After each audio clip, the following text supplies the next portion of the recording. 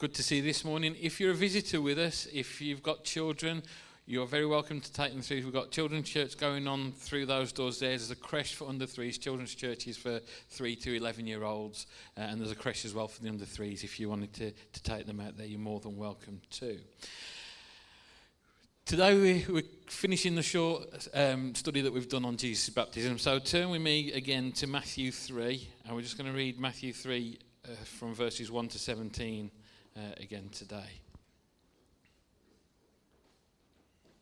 It should be up on the screen if you haven't got a Bible with you. So Matthew 3, John the Baptist prepares the way. In those days, John the Baptist came preaching in the wilderness of Judea and said, "Repent, for the kingdom of heaven has come near. This is he who was spoken of through the prophet Isaiah. A voice of one calling in the wilderness, prepare the way for the Lord, make straight paths for him." John's clothes were made of camel's hair, and he had a leather belt around his waist. His food was locusts and wild honey. People went out to him from Jerusalem and all Judea and the whole region of the Jordan. Confessing their sins, they were baptized by him in the Jordan River. But when he saw many of the Pharisees and Sadducees coming to where he was baptizing, he said to them, "You brood of vipers, who warned you to flee from the coming wrath? Produce fruit in keeping with repentance, and do not think you can say to yourselves, 'We have Abraham as our father.' I tell you that out of these stones God can raise up children for Abraham. The axe is already at the root of the trees, and every tree that does not produce good fruit will be cut down and thrown into the fire. I baptize you with water for repentance, but after me comes one who is more powerful than I, whose sandals I am not worthy to carry. He will baptize you with the Holy Spirit and fire. His winnowing fork is in his hand, and he will clear his threshing floor, gathering the wheat into the barn and burning up the chaff with unquenchable fire." The baptism of Jesus. Jesus explained, double-sided printing. I'll go back. Then Jesus came from Galilee to the Jordan to be baptized by John. But John tried to deter him, saying, "I need to be baptized by you, and do you come to me?"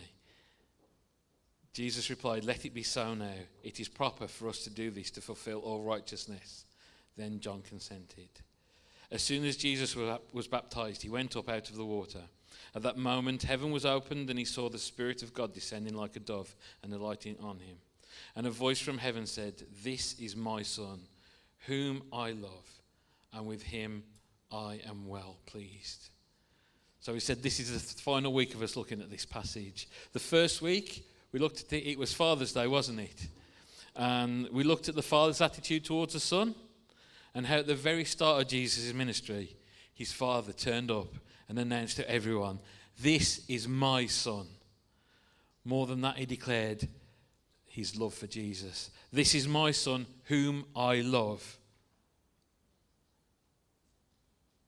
And before Jesus started his ministry in this world, God was pleased. We saw that how, despite knowing exactly who he was, Jesus expressed frustration with those around him at a later date when they didn't realise who he was. They weren't getting it. And that as a fully human person, Jesus needed that confirmation and affirmation from his Father right at the start of his ministry. "This is my Son, whom I love, with whom I am well pleased." Jesus needed that. But more than that, we know that those are God's sentiments towards us as well. He loves us. We are his son, we are his daughter. He loves us, and he's well pleased. Before we do anything, God loves us, and he's well pleased. Before we could do anything, God loved us, and he's well pleased. Before you could think of doing anything, God loved you, and he's well pleased. Before we took our first breath, God loved us, and he was well pleased. In the book of Jeremiah, God tells us, "Before I formed you in the womb, I knew you, and before you were born, I consecrated you." We were known and loved and given purpose before we were even born. That was week 1. Last week, Phil and Sarah looked at the attitude of the Son towards the Father and why Jesus was baptized. And Jesus explained himself, didn't he, in verse 15? In one sentence he says, "Let it be so now. For thus it is fitting for us to fulfill all righteousness. What's fitting? Fulfilling all righteousness is fitting. Jesus saw his life as the fulfillment of righteousness. In Psalm 119, verse 172, we read, "May my tongue sing of your word, for all your commands are righteous." The commands of God are righteous. So therefore, we can say, if being baptized fulfill righteousness, being baptized is a command of God. Jesus wanted to fulfill and serve his Father's will. His attitude was one of obedience as he wanted fellowship with the Father. Furthermore, we'd said that John was preaching a baptism of repentance, but Jesus had nothing to repent of. And the fact that he went through baptism of repentance, even though he had no sins to repent of, shows that the righteousness he wanted to fulfill was the righteousness required of himself and of every sinful person, Jew, Gentile, whoever. Jesus went through that for everyone, just as he did on the cross. In Isaiah 53, which Jesus would have known, and you could argue that Isaiah 53 was his life mission. In verse 11, "By his knowledge, my righteous servant will justify many, and he will bear their iniquities. The righteous one will cause many to be counted righteous." And what an example that was to follow what Sarah picked up last week. We heard it in Philippians 2, 5-8.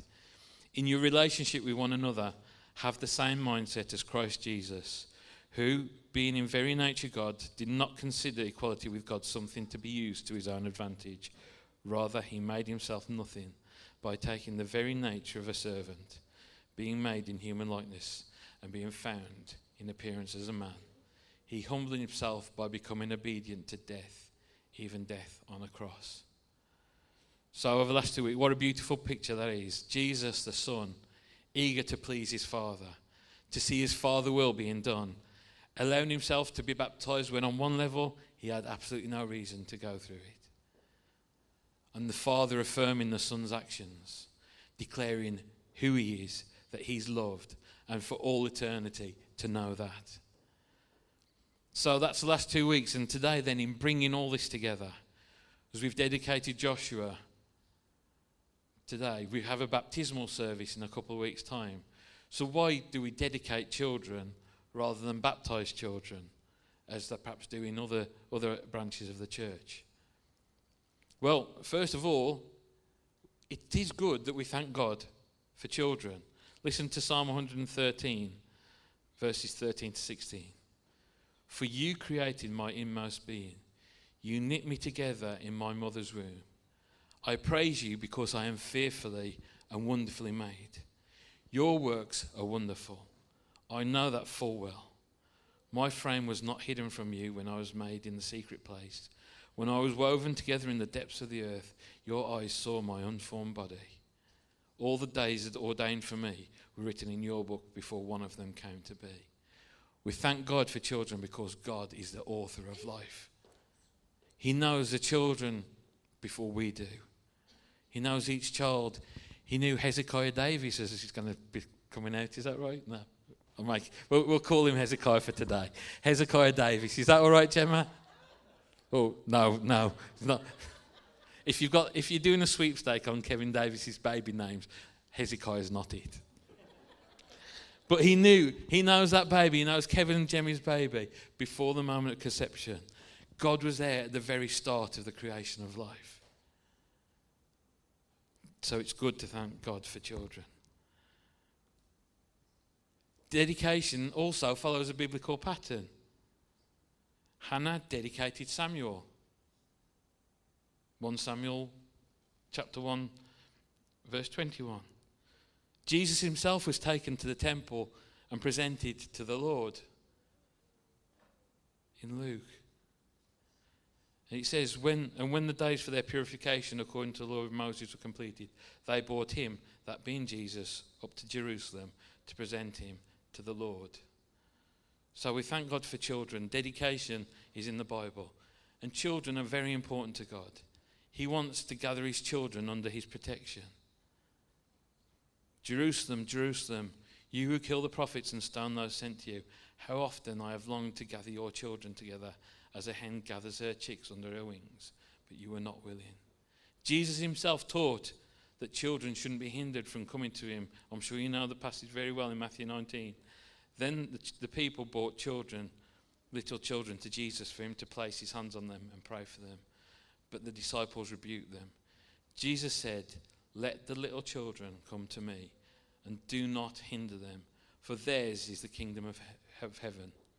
For the kingdom of heaven belongs to such as these." So God's interested in children. Jesus wanted children brought to him, even if it upset the adults.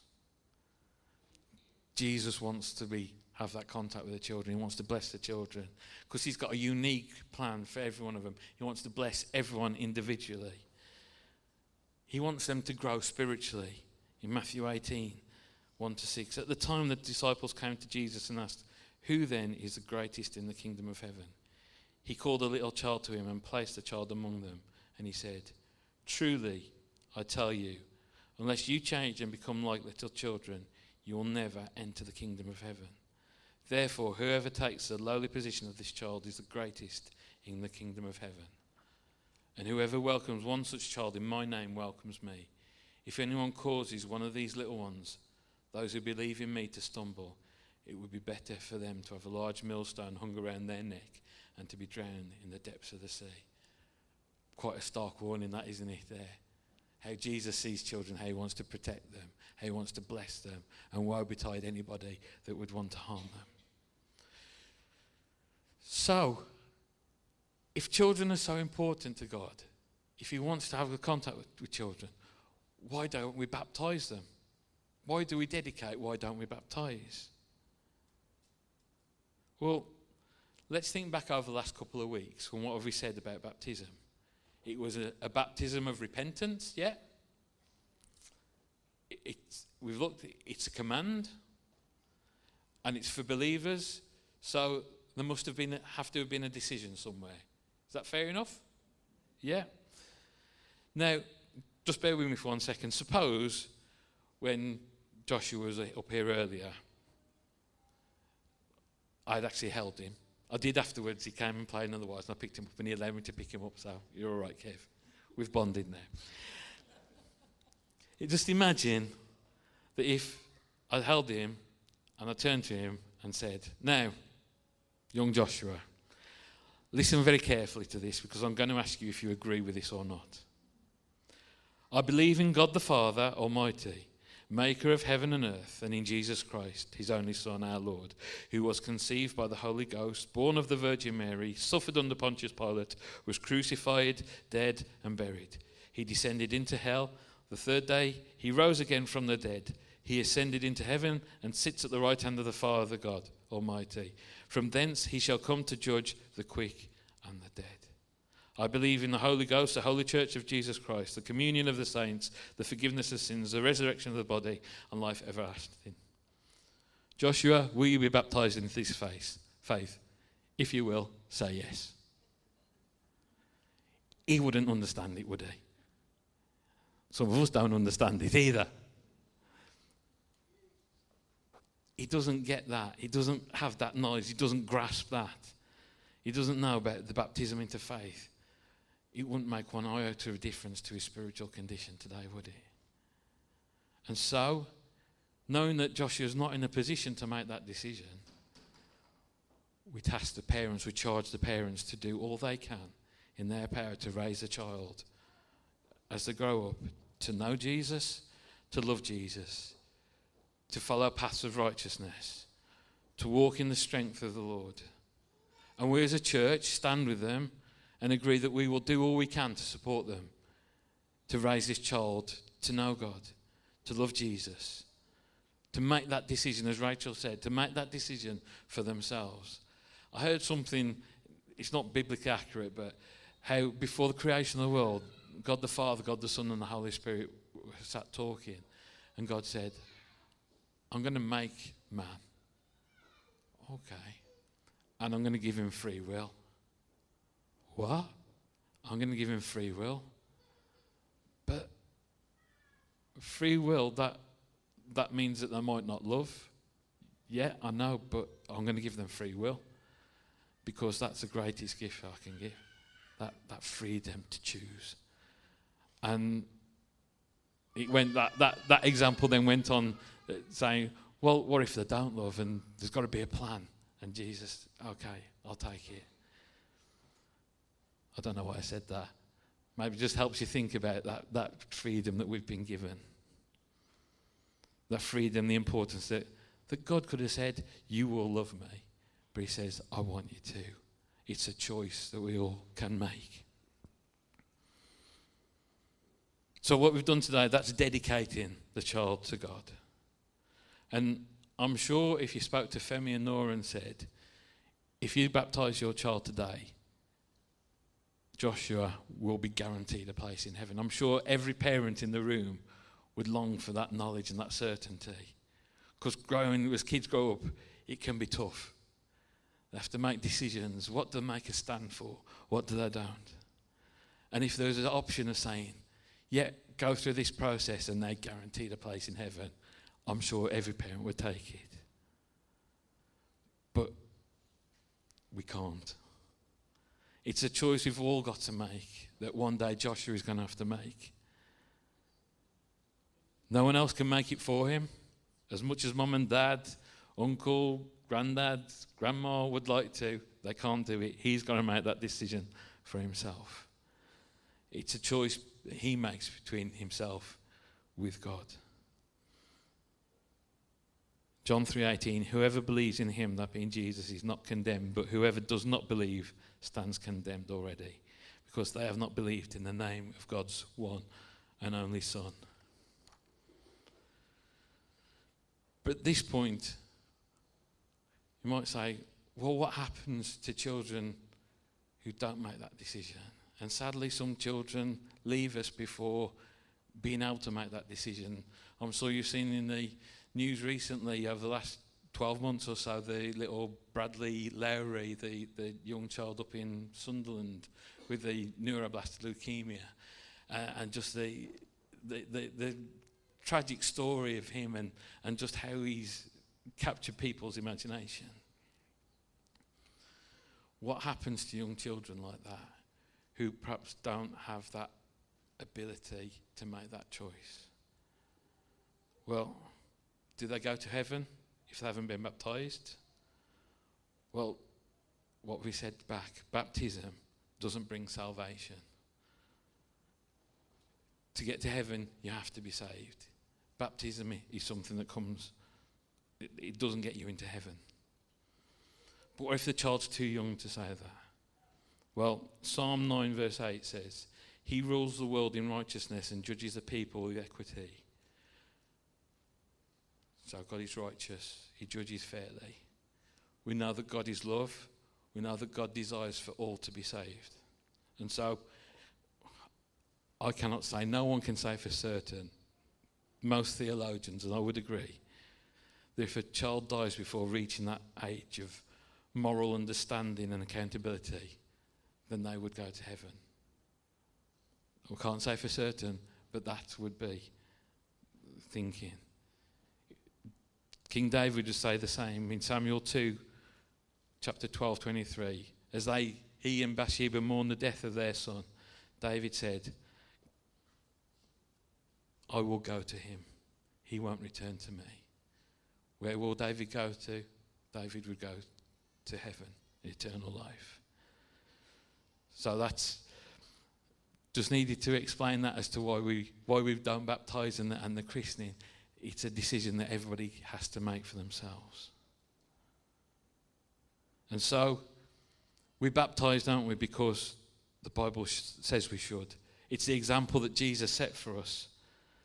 It's a testimony to the awesome transforming power of God's love in each of our lives. The transformation that we all go through, it's an outward demonstration of that. In Colossians 2:12-14, it says, having been buried with him in baptism, in which you were also raised with him through your faith in the working of God, who raised him from the dead. When you were dead in your sins and in the uncircumcision of your flesh, God made you alive with Christ.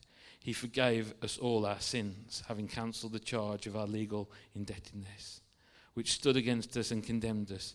He has taken it away, nailing it to the cross. When someone's baptized, they're publicly identifying they've accepted that Jesus died on the cross for them. When they go under the water, it signifies the death of their old life and they're following a new way, a life that Christ has got for them. As we said, baptism doesn't save you. Baptism says, thank you, God, you have saved me. Baptism, does it change us? It says, thank you, God, you have changed me. I was a child of sin, now I'm a child of God. It's a testimony to others about the awesome God that we serve. If you haven't been baptized yet, can I encourage you to make that commitment, to go through that with that water baptism? As we said, it's not too late. There's still time to do the class. I'm sure if you came on the day and you were convinced on the day you wanted to be baptized, we would do it. I've seen it happen. There's a baptism service at a swimming baths, and the guy's wife was being baptised, and he was like sort of, why are you doing that? Because he's from Bilston. Why are you doing that? And Maurice White was in the water, and he said, if there's anybody here who today knows that they need to be baptised, come on down. And Tom was like, I'll do, Pastor. And down he came, and he was baptised there and then on the spot. Went home wet. He hadn't bought a change of clothes. So just check if you've got a lift before you come, if you're all right to go home in wet clothes. But can I encourage you that as we've dedicated Joshua today, that's about us saying, thank you, God for his arrival. We as parents and as church family will bring this child up to know you. We will teach him your ways so that one day he will make that decision. We believe he will make that decision to follow you. That he will take everything that he's learned and he'll make that decision himself to follow you. And today, if you're an adult and you haven't been baptized, can I just encourage you to go through with it? It doesn't hurt. It's not anything to be scared of. You can do that. Maybe you have been baptized today. And maybe, it's time to rededicate yourself to God. You haven't got to go through the waters of baptism again. But maybe you just need that opportunity, that chance now to say, God, I said I'd follow you. I made that choice. I've been through the baptism. But actually, I'm not living how I should. And there's that opportunity now for you to say, okay, I'm coming back. So you just close our eyes and pray.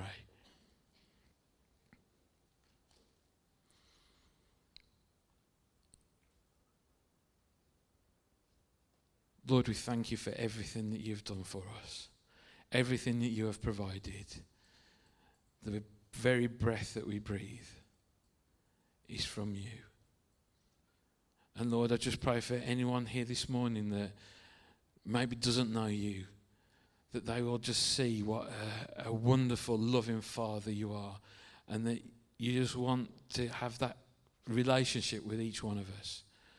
You want us to come into your family, to say, God, I recognise who you are, what you did for me through Jesus on the cross, and I love you. Lord, if there's anybody here that doesn't know that, Lord, just prompt them. Give them opportunity to speak to someone this morning or through the rest of the week. And Lord, if we're here today and we've made that decision, but we haven't yet gone through water baptism, Lord, just stir those hearts, or just bring those people to where they need to be to follow through on this step of obedience. And Lord, for those who have maybe turned away from the path that they set out on so however long ago, Lord, let this be a day to rededicate our lives to you. Lord, we can keep coming back time after time. Lord, you have given us chance after chance to know you and to come back to you. Lord, let us take the chance that's been given today. Amen. Amen. Amen. Thank you for listening this morning. We're going to sing our final song together now. If you'd like to stand together, please.